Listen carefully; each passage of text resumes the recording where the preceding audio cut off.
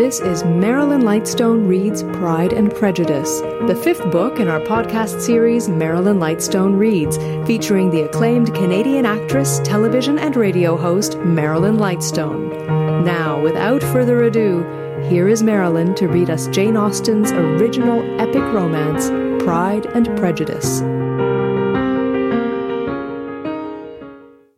Chapter 44. Elizabeth had settled it that Mr. Darcy would bring his sister to visit her the very day after her reaching Pemberley, and was consequently resolved not to be out of sight of the inn the whole of that morning. But her conclusion was false, for on the very morning after their arrival at Lambton, these visitors came. They had been walking about the place with some of their new friends, and were just returning to the inn to dress themselves for dining with the same family, when the sound of a carriage drew them to a window, and they saw a gentleman and a lady in a curricle driving up the street. Elizabeth, immediately recognizing the livery, guessed what it meant, and imparted no small degree of her surprise to her relations by acquainting them with the honour which she expected. Her uncle and aunt were all amazement, and the embarrassment of her manner as she spoke, joined to the circumstance itself, and many of the circumstances of the preceding day, opened to them a new idea on the business. Nothing had ever suggested it before, but they felt that there was no other way of accounting for such attentions from such a quarter than by supposing a partiality for their niece. While these newly born notions were passing in their heads, the perturbation of Elizabeth's feelings was at every moment increasing. She was quite amazed at her own discomposure, but amongst other causes of disquiet, she dreaded lest the partiality of the brother should have said too much in her favour, and, more than commonly anxious to please, she naturally suspected that every power of pleasing would fail her. She retreated from the window, fearful of being seen, and as she walked up and down the room, endeavouring to compose herself, saw such looks of inquiring surprise in her uncle and aunt as made everything worse. Miss Darcy and her brother appeared, and this formidable introduction took place. Astonishment did Elizabeth see that her new acquaintance was at least as much embarrassed as herself. Since her being at Lambton, she had heard that Miss Darcy was exceedingly proud, but the observation of a very few minutes convinced her that she was only exceedingly shy. She found it difficult to obtain even a word from her beyond a monosyllable. Miss Darcy was tall, and on a larger scale than Elizabeth, and though little more than 16, her figure was formed, and her appearance womanly and graceful. She was less handsome than her brother, but there was sense and good humour in her face, and her manners were perfectly unassuming and gentle. Elizabeth, who had expected to find in her as acute and unembarrassed an observer as ever Mr. Darcy had been, was much relieved by discerning such different feelings. They had not been long together before Mr. Darcy told her that Bingley was also coming to wait on her, and she had barely time to express her satisfaction and prepare for such a visitor when Bingley's quick step was heard on the stairs, and in a moment he entered the room. All Elizabeth's anger against him had been long done away, but had she still felt any, it could hardly have stood its ground against the unaffected cordiality with which he expressed himself on seeing her again. He inquired in a friendly, though general way, after her family, and looked and spoke with the same good-humoured ease that he had ever done. To Mr. and Mrs. Gardiner, he was scarcely a less interesting personage than to herself. They had long wished to see him. The whole party before them, indeed, excited a lively attention. The suspicions which had just arisen of Mr. Darcy and their niece directed their observation towards each with an earnest though guarded inquiry, and they soon drew from those inquiries the full conviction that one of them at least knew what it was to love. Of the ladies' sensations they remained a little in doubt, but that the gentleman was overflowing with admiration was evident enough. Elizabeth, on her side, had much to do. She wanted to ascertain the feelings of each of her visitors. She wanted to compose her own, and to make herself agreeable to all. And in the latter object, where she feared most to fail, she was most sure of success, for those to whom she endeavoured to give pleasure were prepossessed in her favour. Bingley was ready, Georgina was eager, and Darcy determined to be pleased. In seeing Bingley, her thoughts naturally flew to her sister. And oh, how ardently did she long to know whether any of his were directed in a like manner. Sometimes she could fancy that he talked less than on former occasions, and once or twice pleased herself with the notion that, as he looked at her, he was trying to trace a resemblance. But though this might be imaginary, she could not be deceived as to his behaviour to Miss Darcy, who had been set up as a rival to Jane. No look appeared on either side that spoke particular regard. Nothing occurred between them that could justify the hopes of his sister. On this point she was soon satisfied, and 2 or 3 little circumstances occurred ere they parted, which, in her anxious interpretation, denoted a recollection of Jane not untinctured by tenderness, and a wish of saying more that might lead to the mention of her, had he dared. He observed to her at a moment when the others were talking together, and in a tone which had something of real regret, that it was a very long time since he had had the pleasure of seeing her. And before she could reply, he added, "It is above 8 months. We have not met since the 26th of November, when we were all dancing together at Netherfield." Elizabeth was pleased to find his memory so exact, and he afterwards took occasion to ask her, when unattended to by any of the rest, whether all her sisters were at Longbourn. There was not much in the question, nor in the preceding remark, but there was a look and a manner which gave them meaning. It was not often that she could turn her eyes on Mr. Darcy himself, but whenever she did catch a glimpse, she saw an expression of general complaisance, and in all that he said she heard an accent so removed from hauteur or disdain of his companions as convinced her that the improvement of manners which she had yesterday witnessed, however temporary its existence might prove, had at least outlived one day.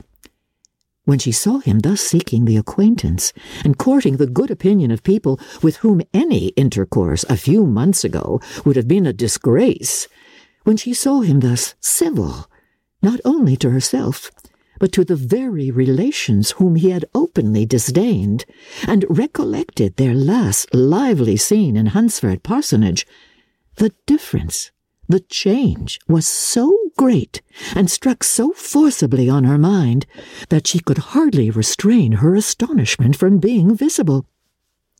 Never, even in the company of his dear friends at Netherfield, or his dignified relations at Rosings, had she seen him so desirous to please, so free from self-consequence or unbending reserve, as now, when no importance could result from the success of his endeavours, and when even the acquaintance of those to whom his attentions were addressed would draw down the ridicule and censure of the ladies both of Netherfield and Rosings. Their visitors stayed with him above half an hour, and when they arose to depart, Mr. Darcy called on his sister to join him in expressing their wish of seeing Mr. and Mrs. Gardiner and Miss Bennet to dinner at Pemberley before they left the country. Miss Darcy, though with a diffidence which marked her little in the habit of giving invitations, readily obeyed. Mrs. Gardiner looked at her niece, desirous of knowing how she, whom the invitation most concerned, felt disposed as to its acceptance. But Elizabeth had turned away her head. Presuming, however, that this studied avoidance spoke rather of momentary embarrassment than any dislike of the proposal, and seeing in her husband, who was fond of society, a perfect willingness to accept it, she ventured to engage for her attendance, and the day after the next was fixed on. Bingley expressed great pleasure in the certainty of seeing Elizabeth again, having still a great deal to say to her, and many inquiries to make after all their Hertfordshire friends. Elizabeth, construing all this into a wish of hearing her speak of her sister, was pleased, and on this account, as well as some others, found herself, when their visitors left them, capable of considering the last half-hour with some satisfaction, though while it was passing the enjoyment of it had been little. Eager to be alone, and fearful of inquiries or hints from her uncle and aunt, she stayed with them only long enough to hear their favourable opinion of Bingley, and then hurried away to dress. But she had no reason to fear Mr. and Mrs. Gardiner's curiosity. It was not their wish to force her communication. It was evident that she was much better acquainted with Mr. Darcy than they had before any idea of. It was evident that he was very much in love with her. They saw much to interest, but nothing to justify inquiry. Of Mr. Darcy, it was now a matter of anxiety to think well, and as far as their acquaintance reached, there was no fault to find. They could not be untouched by his politeness, and had they drawn his character from their own feelings, and his servant's report, without any reference to any other account, the circle in Hertfordshire to which he was known would not have recognized it for Mr. Darcy. There was now an interest, however, in believing the housekeeper, and they soon became sensible that the authority of a servant who had known him since he was 4 years old, and whose own manners indicated respectability, was not to be hastily rejected. Neither had anything occurred in the intelligence of their Lambton friends that could materially lessen its weight. They had nothing to accuse him of but pride. Pride he probably had, and if not, it would certainly be imputed by the inhabitants of a small market town where the family did not visit. It was acknowledged, however, that he was a liberal man, and did much good among the poor. With respect to Wickham, the travellers soon found that he was not held there in much estimation, for though the chief of his concerns with the son of his patron were imperfectly understood, it was yet a well-known fact that on his quitting Derbyshire he had left many debts behind him, which Mr. Darcy afterwards discharged. As for Elizabeth, her thoughts were at Pemberley this evening more than the last, and the evening, though as it passed it seemed long, was not long enough to determine her feelings towards one in that mansion, and she lay awake 2 whole hours endeavouring to make them out. She certainly did not hate him. No, hatred had vanished long ago, and she had almost as long been ashamed of ever feeling a dislike against him that could be so called. The respect created by the conviction of his valuable qualities, though at first unwillingly admitted, had for some time ceased to be repugnant to her feeling, and it was now heightened into somewhat of a friendlier nature by the testimony so highly in his favour, and bringing forward his disposition in so amiable a light which yesterday had produced. But above all, above respect and esteem, there was a motive within her of good-will which could not be overlooked. It was gratitude. Gratitude, not merely for having once loved her, but for loving her still well enough to forgive all the petulance and acrimony of her manner in rejecting him, and all the unjust accusations accompanying her rejection. He who, she had been persuaded, would avoid her as his greatest enemy, seemed on this accidental meeting most eager to preserve the acquaintance, and without any indelicate display of regard or any peculiarity of manner, where their 2 selves only were concerned, was soliciting the good opinion of her friends, and bent on making her known to his sister. Such a change in a man of so much pride, exciting not only astonishment, but gratitude. For to love, ardent love, it must be attributed, and as such, its impression on her was of a sort to be encouraged, as by no means unpleasing, though it could not be exactly defined. She respected, she esteemed, she was grateful to him, she felt a real interest in his welfare, and she only wanted to know how far she wished that welfare to depend upon herself, and how far it would be for the happiness of both that she should employ the power, which her fancy told her she still possessed, of bringing on her the renewal of his addresses. It had been settled in the evening between the aunt and the niece that such a striking civility as Miss Darcy's in coming to see them on the very day of her arrival at Pemberley, for she had reached it only to a late breakfast, ought to be imitated, though it could not be equalled, by some exertion of politeness on their side, and consequently that it would be highly expedient to wait on her at Pemberley the following morning. They were, therefore, to go. Elizabeth was pleased, though when she asked herself the reason, she had very little to say in reply. Mr. Gardiner left them soon after breakfast. The fishing scheme had been renewed the day before, and a positive engagement made of his meeting some of the gentlemen at Pemberley before noon.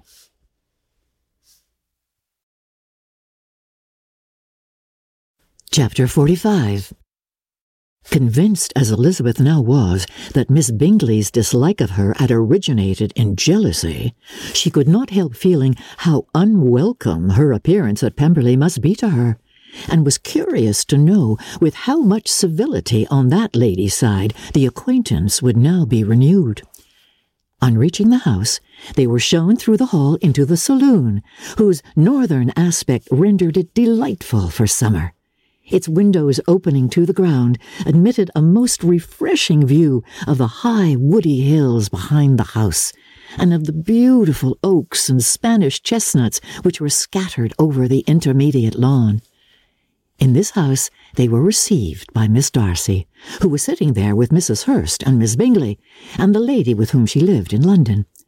Georgiana's reception of them was very civil, but attended with all the embarrassment which, though proceeding from shyness and the fear of doing wrong, would easily give to those who felt themselves inferior the belief of her being proud and reserved.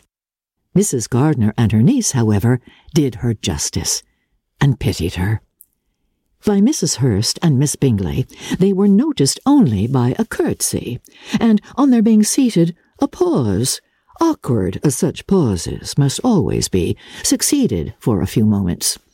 It was first broken by Mrs. Annesley, a genteel, agreeable-looking woman, whose endeavour to introduce some kind of discourse proved her to be more truly well-bred than either of the others, and between her and Mrs. Gardiner, with occasional help from Elizabeth, the conversation was carried on.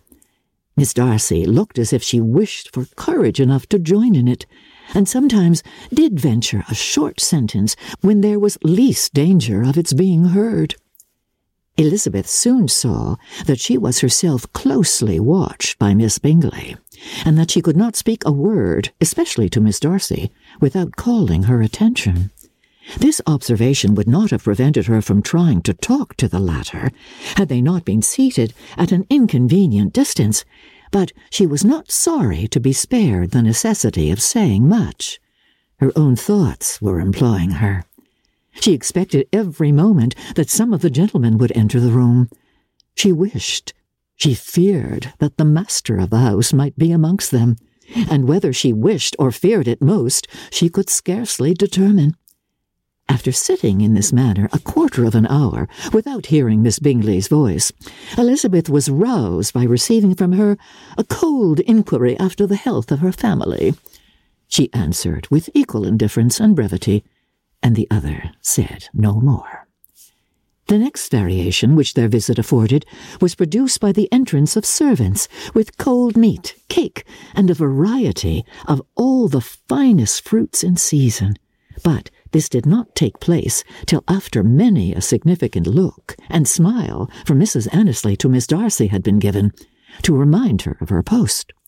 There was now employment for the whole party, for though they could not all talk, they could all eat, and the beautiful pyramids of grapes, nectarines, and peaches soon collected them round the table. While thus engaged, Elizabeth had a fair opportunity of deciding whether she most feared or wished for the appearance of Mr. Darcy by the feelings which prevailed on his entering the room, and then, though but a moment before she had believed her wishes to predominate, she began to regret that he came. He had been some time with Mr. Gardiner, who with 2 or 3 other gentlemen from the house was engaged by the river, and had left him only on learning that the ladies of the family intended a visit to Georgiana that morning. No sooner did he appear than Elizabeth wisely resolved to be perfectly easy and unembarrassed, a resolution the more necessary to be made, but perhaps not the more easily kept, because she saw that the suspicions of the whole party were awakened against them, and that there was scarcely an eye which did not watch his behaviour when he first came into the room. In no countenance was attentive curiosity so strongly marked as in Miss Bingley's, in spite of the smiles which overspread her face whenever she spoke to one of his objects, for jealousy had not yet made her desperate, and her attentions to Mr. Darcy were by no means over. Miss Darcy, on her brother's entrance, exerted herself much more to talk, and Elizabeth saw that he was anxious for his sister and herself to get acquainted, and forwarded as much as possible every attempt at conversation on either side. Miss Bingley saw all this likewise, and, in the imprudence of anger, took the first opportunity of saying, with sneering civility, "Pray, Miss Eliza, are not the regiment removed from Meryton? They must be a great loss to your family." In Darcy's presence, she dared not mention Wickham's name, but Elizabeth instantly comprehended that he was uppermost in her thoughts, and the various recollections connected with him gave her a moment's distress. But exerting herself vigorously to repel the ill-natured attack, she presently answered the question in a tolerably detached tone. While she spoke, an involuntary glance showed her Darcy, with a heightened complexion, earnestly looking at her, and his sister, overcome with confusion, and unable to lift up her eyes. Had Miss Bingley known what pain she was then giving her beloved friend, she undoubtedly would have refrained from the hint, but she had merely intended to discompose Elizabeth by bringing forward the idea of a man to whom she believed her partial, to make her betray a sensibility which might injure her in Darcy's opinion, and perhaps to remind the latter of all the follies and absurdities by which some part of her family were connected with that corps. Not a syllable had ever reached her of Miss Darcy's meditated elopement. To no creature had it been revealed, where secrecy was possible, except to Elizabeth, and from all Bingley's connections her brother was particularly anxious to conceal it from the very wish which Elizabeth had long ago attributed to him of their becoming hereafter her own. He had certainly formed such a plan, and without meaning that it should affect his endeavour to separate him from Miss Bennet, it is probable that it might add something to his lively concern for the welfare of his friend. Elizabeth's collected behaviour, however, soon quieted his emotion, and as Miss Bingley, vexed and disappointed, dared not approach nearer to Wickham, Georgiana also recovered in time, though not enough to be able to speak any more. Her brother, whose eye she feared to meet, scarcely recollected her interest in the affair, and the very circumstance which had been designed to turn his thoughts from Elizabeth seemed to affix them on her more and more cheerfully. Their visit did not continue long after the question and answer above mentioned, and while Mr. Darcy was attending them to their carriage, Miss Bingley was venting her feelings in criticisms on Elizabeth's person, behaviour, and dress. But Georgiana would not join her. Her brother's recommendation was enough to ensure her favour. His judgment could not err, and he had spoken in such terms of Elizabeth as to leave Georgiana without the power of finding her otherwise than lovely and amiable. When Darcy returned to the saloon, Miss Bingley could not help repeating to him some part of what she had been saying to his sister. "I remember, when we first knew her in Hertfordshire, how amazed we all were to find that she was a reputed beauty, and I particularly recollect your saying one night, after they had been dining at Netherfield, 'She a beauty? I should as soon call her mother a wit.' But afterwards she seemed to improve on you, and I believe you thought her rather pretty at one time." "Yes," replied Darcy, who could contain himself no longer, "but that was only when I first saw her, for it is many months since I have considered her as one of the handsomest women of my acquaintance." He then went away, and Miss Bingley was left to all the satisfaction of having forced him to say what gave no one any pain but herself. Mrs. Gardiner and Elizabeth talked of all that occurred during their visit as they returned, except what had particularly interested them both. The look and behaviour of everybody they had seen were discussed, except of the person who had mostly engaged their attention. They talked of his sister, his friends, his house, his fruit, of everything but himself. Yet Elizabeth was longing to know what Mrs. Gardiner thought of him, and Mrs. Gardiner would have been highly gratified by her niece's beginning the subject. Chapter 46. Elizabeth had been a good deal disappointed in not finding a letter from Jane on their first arrival at Lambton, and this disappointment had been renewed on each of the mornings that had now been spent there. But on the third, her repining was over, and her sister justified by the receipt of 2 letters from her at once, on one of which was marked that it had been missent elsewhere. Elizabeth was not surprised at it, as Jane had written the direction remarkably ill. They had just been preparing to walk as the letters came in, and her uncle and aunt, leaving her to enjoy them in quiet, set off by themselves. The one missent must first be attended to. It had been written 5 days ago. The beginning contained an account of all their little parties and engagements, with such news as the country afforded, but the latter half, which was dated a day later, and written in evident agitation, gave more important intelligence. It was to this effect: "Since writing the above, dearest Lizzie, something has occurred of a most unexpected and serious nature, but I am afraid of alarming you. Be assured that we are all well. What I have to say relates to poor Lydia. An express came at 12 last night, just as we were all gone to bed, from Colonel Forster, to inform us that she was gone off to Scotland with one of his officers. To own the truth, with Wickham. Imagine our surprise. To Kitty, however, it does not seem so wholly unexpected. I am very, very sorry. So imprudent a match on both sides. But I am willing to hope the best, and that his character has been misunderstood. Thoughtless and indiscreet, I can easily believe him, but this step, and let us rejoice over it, marks nothing bad at heart. His choice is disinterested at least, for he must know my father can give her nothing. Our poor mother is sadly grieved. My father bears it better.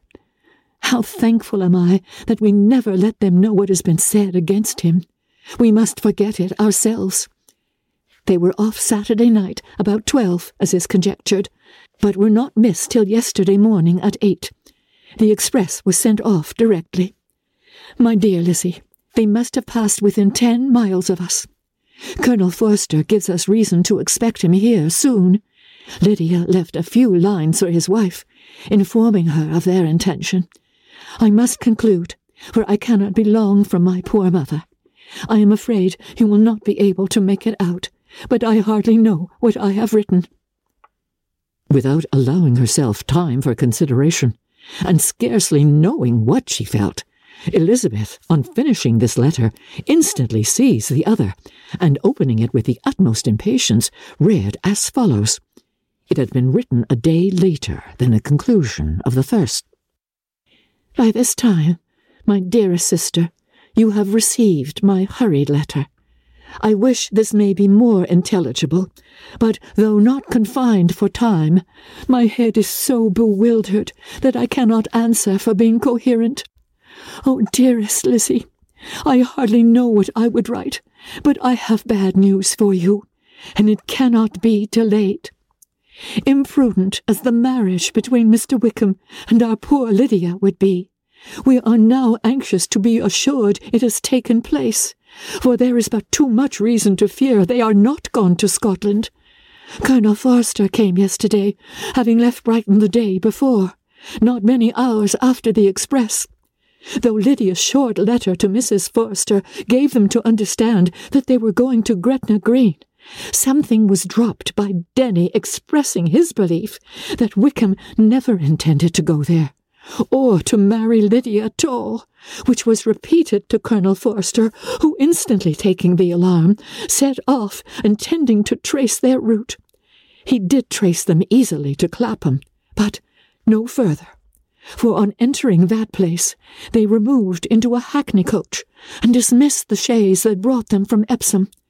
All that is known after this is that they were seen to continue the London road. I know not what to think. After making every possible inquiry on that side London, Colonel Forster came on into Hertfordshire, anxiously renewing them at all the turnpikes and at the inns in Barnet and Hatfield, but without any success. No such people had been seen to pass through. With the kindest concern he came on to Longbourn, and broke his apprehensions to us in a manner most creditable to his heart. I am sincerely grieved for him and Mrs. Forster, but no one can throw any blame on them. Our distress, my dear Lizzie, is very great. My father and mother believe the worst, but I cannot think so ill of him. Many circumstances might make it more eligible for them to be married privately in town than to pursue their first plan. And even if he could form such a design against a young woman of Lydia's connections, which is not likely, can I suppose her so lost to everything? Impossible. I grieve to find, however, that Colonel Forster is not disposed to depend upon their marriage. He shook his head when I expressed my hopes, and said he feared Wickham was not a man to be trusted. My poor mother is really ill, and keeps her room. Could she exert herself, it would be better, but this is not to be expected. And as to my father, I never in my life saw him so affected. Poor Kitty has anger for having concealed their attachment, but as it was a matter of confidence, one cannot wonder. I am truly glad, dearest Lizzie, that you have been spared something of these distressing scenes. But now, as the first shock is over, shall I own that I long for your return? I am not so selfish, however, as to press for it, if inconvenient. Adieu. I take up my pen again to do what I have just told you I would not. But circumstances are such that I cannot help earnestly begging you all to come here as soon as possible. I know my dear uncle and aunt so well that I am not afraid of requesting it, though I have still something more to ask of the former. My father is going to London with Colonel Forster instantly to try to discover her. What he means to do, I am sure I know not, but his excessive distress will not allow him to pursue any measure in the best and safest way, and Colonel Forster is obliged to be at Brighton again tomorrow evening. In such an exigence, my uncle's advice and assistance would be everything in the world. He will immediately comprehend what I must feel, and I rely upon his goodness. Oh, where is my uncle? Cried Elizabeth, darting from her seat as she finished the letter, in eagerness to follow him without losing a moment of the time so precious. But as she reached the door, it was opened by a servant, and Mr. Darcy appeared. Her pale face and impetuous manner made him start, and before he could recover himself to speak, she, in whose mind every idea was superseded by Lydia's situation, hastily exclaimed, "I beg your pardon, but I must leave you. I must find Mr. Gardiner this moment, on business that cannot be delayed. I have not an instant to lose." "Good God! What is the matter?" cried he, with more feeling than politeness. Then, recollecting himself, "I will not detain you a minute, but let me or the servant go after Mr. and Mrs. Gardiner. You are not well enough. You cannot go yourself." Elizabeth hesitated, but her knees trembled under her, and she felt how little would be gained by her attempting to pursue them. Calling back the servant, therefore, she commissioned him, though in so breathless an accent as made her almost unintelligible, to fetch his master and mistress home instantly. On his quitting the room, she sat down, unable to support herself, and looking so miserably ill that it was impossible for Darcy to leave her, or to refrain from saying, in a tone of gentleness and commiseration, "Let me call your maid.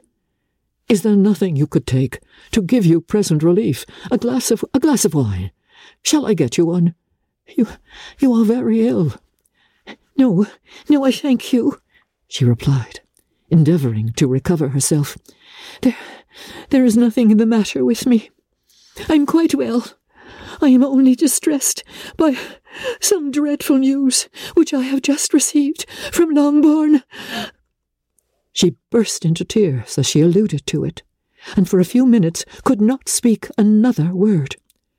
Darcy, in wretched suspense, could only say something indistinctly of his concern, and observe her in compassionate silence.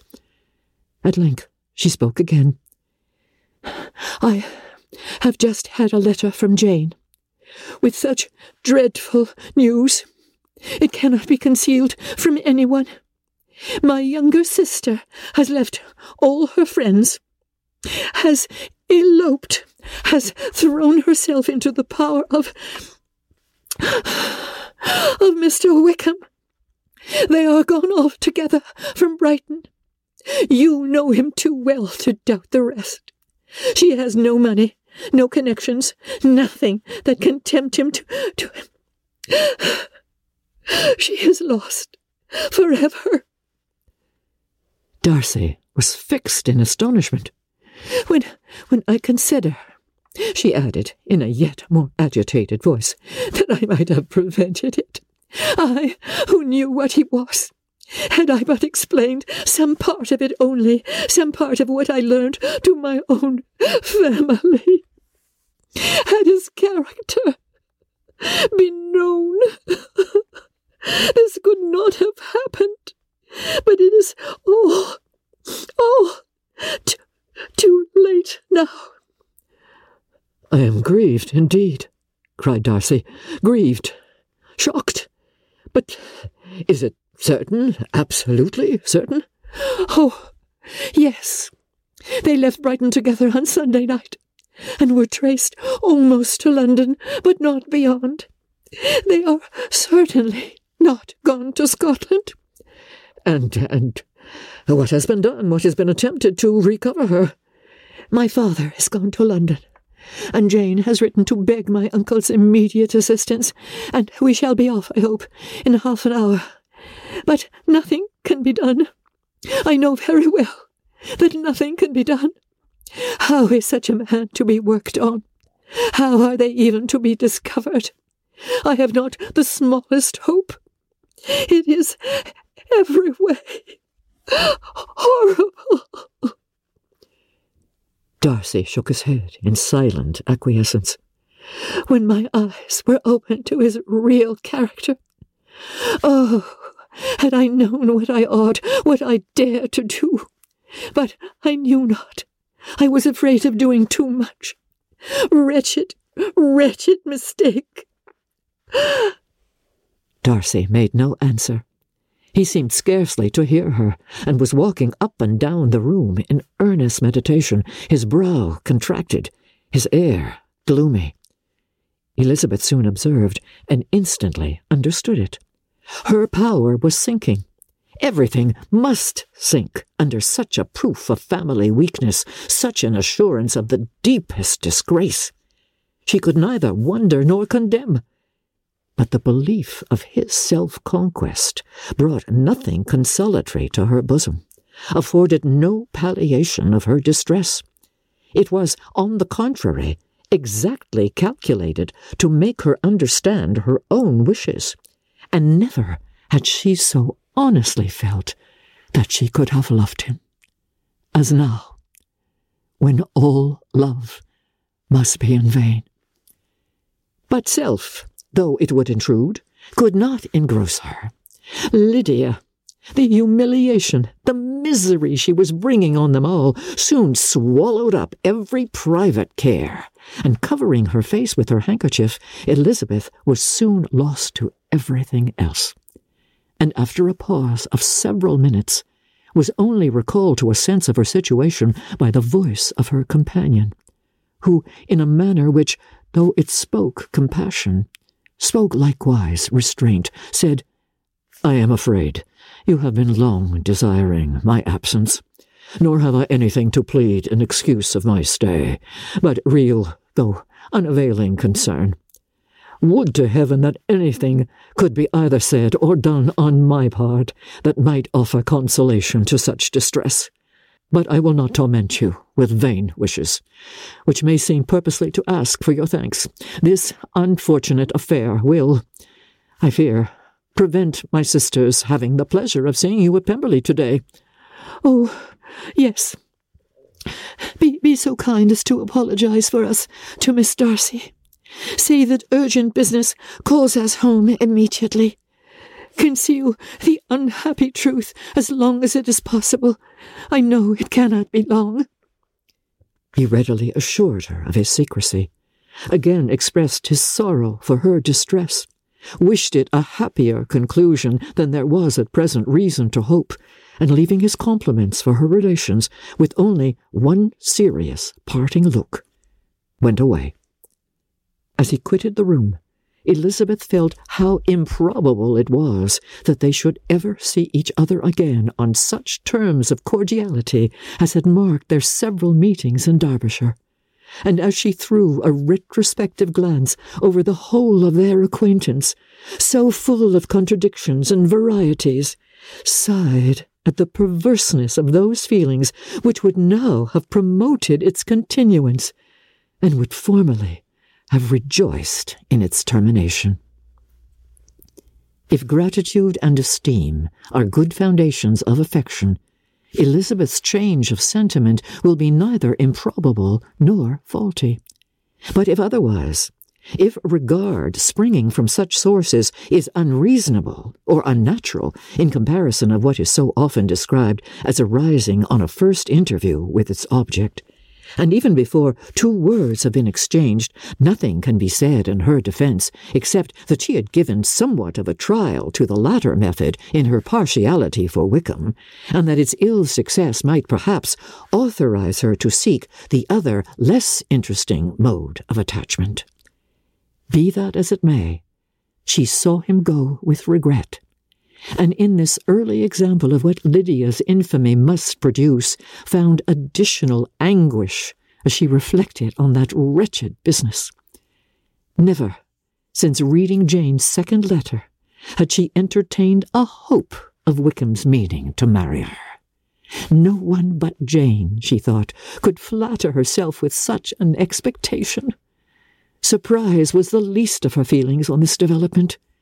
While the contents of the first letter remained in her mind, she was all surprise, all astonishment that Wickham should marry a girl whom it was impossible he could marry for money, and how Lydia could ever have attached him had appeared incomprehensible. But now it was all too natural. For such an attachment as this, she might have sufficient charms. And though she did not suppose Lydia to be deliberately engaging in an elopement without the intention of marriage, she had no difficulty in believing that neither her virtue nor her understanding would preserve her from falling an easy prey. She had never perceived, while the regiment was in Hertfordshire, that Lydia had any partiality for him, but she was convinced that Lydia wanted only encouragement to attach herself to anybody. Sometimes one officer, sometimes another had been her favourite, as their attentions raised them in her opinion. Her affections had continually been fluctuating, but never without an object. The mischief of neglect and mistaken indulgence toward such a girl. Oh, how acutely did she now feel it! She was wild to be at home, to hear, to see, to be upon the spot, to share with Jane in the cares that must now fall wholly upon her, in a family so deranged, a father absent, a mother incapable of exertion and requiring constant attendance, and though almost persuaded that nothing could be done for Lydia, her uncle's interference seemed of the utmost importance. Until he entered the room, her impatience was severe. Mr. and Mrs. Gardner had hurried back in alarm, supposing by the servant's account that their niece was taken suddenly ill, but satisfying them instantly on that head, she eagerly communicated the cause of their summons, reading the 2 letters aloud, and dwelling on the postscript of the last with trembling energy. Though Lydia had never been a favourite with them, Mr. and Mrs. Gardner could not but be deeply afflicted. Not Lydia only, but all were concerned in it, and after the first exclamations of surprise and horror, Mr. Gardner promised every assistance in his power. Elizabeth, though expecting no less, thanked him with tears of gratitude, and all 3 being actuated by one spirit, everything relating to their journey was speedily settled. They were to be off as soon as possible. "But what is to be done about Pemberley?" cried Mrs. Gardner. "John told us Mr. Darcy was here when you sent for us. Was it so?" "Yes, and I told him we should not be able to keep our engagement. That is all settled." "What is all settled?" repeated the other, as she ran into her room to prepare. "And are they upon such terms as for her to disclose the real truth? Oh, that I knew how it was!" But wishes were in vain, or at least could only serve to amuse her in the hurry and confusion of the following hour. Had Elizabeth been at leisure to be idle, she would have remained certain that all employment was impossible to one so wretched as herself. But she had her share of business as well as her aunt, and amongst the rest there were notes to be written to all their friends at Lambton, with false excuses for their sudden departure. An hour, however, saw the whole completed, and Mr. Gardner, meanwhile, having settled his account at the inn, nothing remained to be done but to go, and Elizabeth, after all the misery of the morning, found herself, in a shorter space of time than she could have supposed, seated in the carriage, and on the road to Longbourn.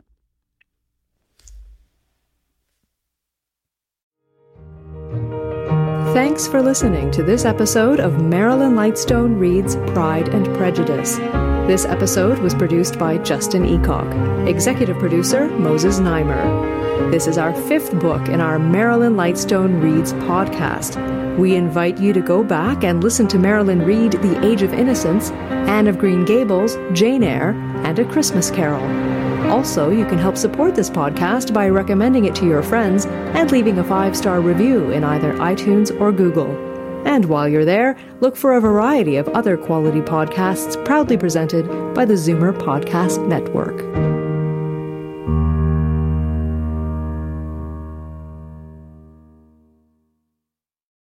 This podcast is proudly produced and presented by the Zoomer Podcast Network, home of great podcasts like Marilyn Lightstone Reads, Idea City on the Air, and The Garden Show.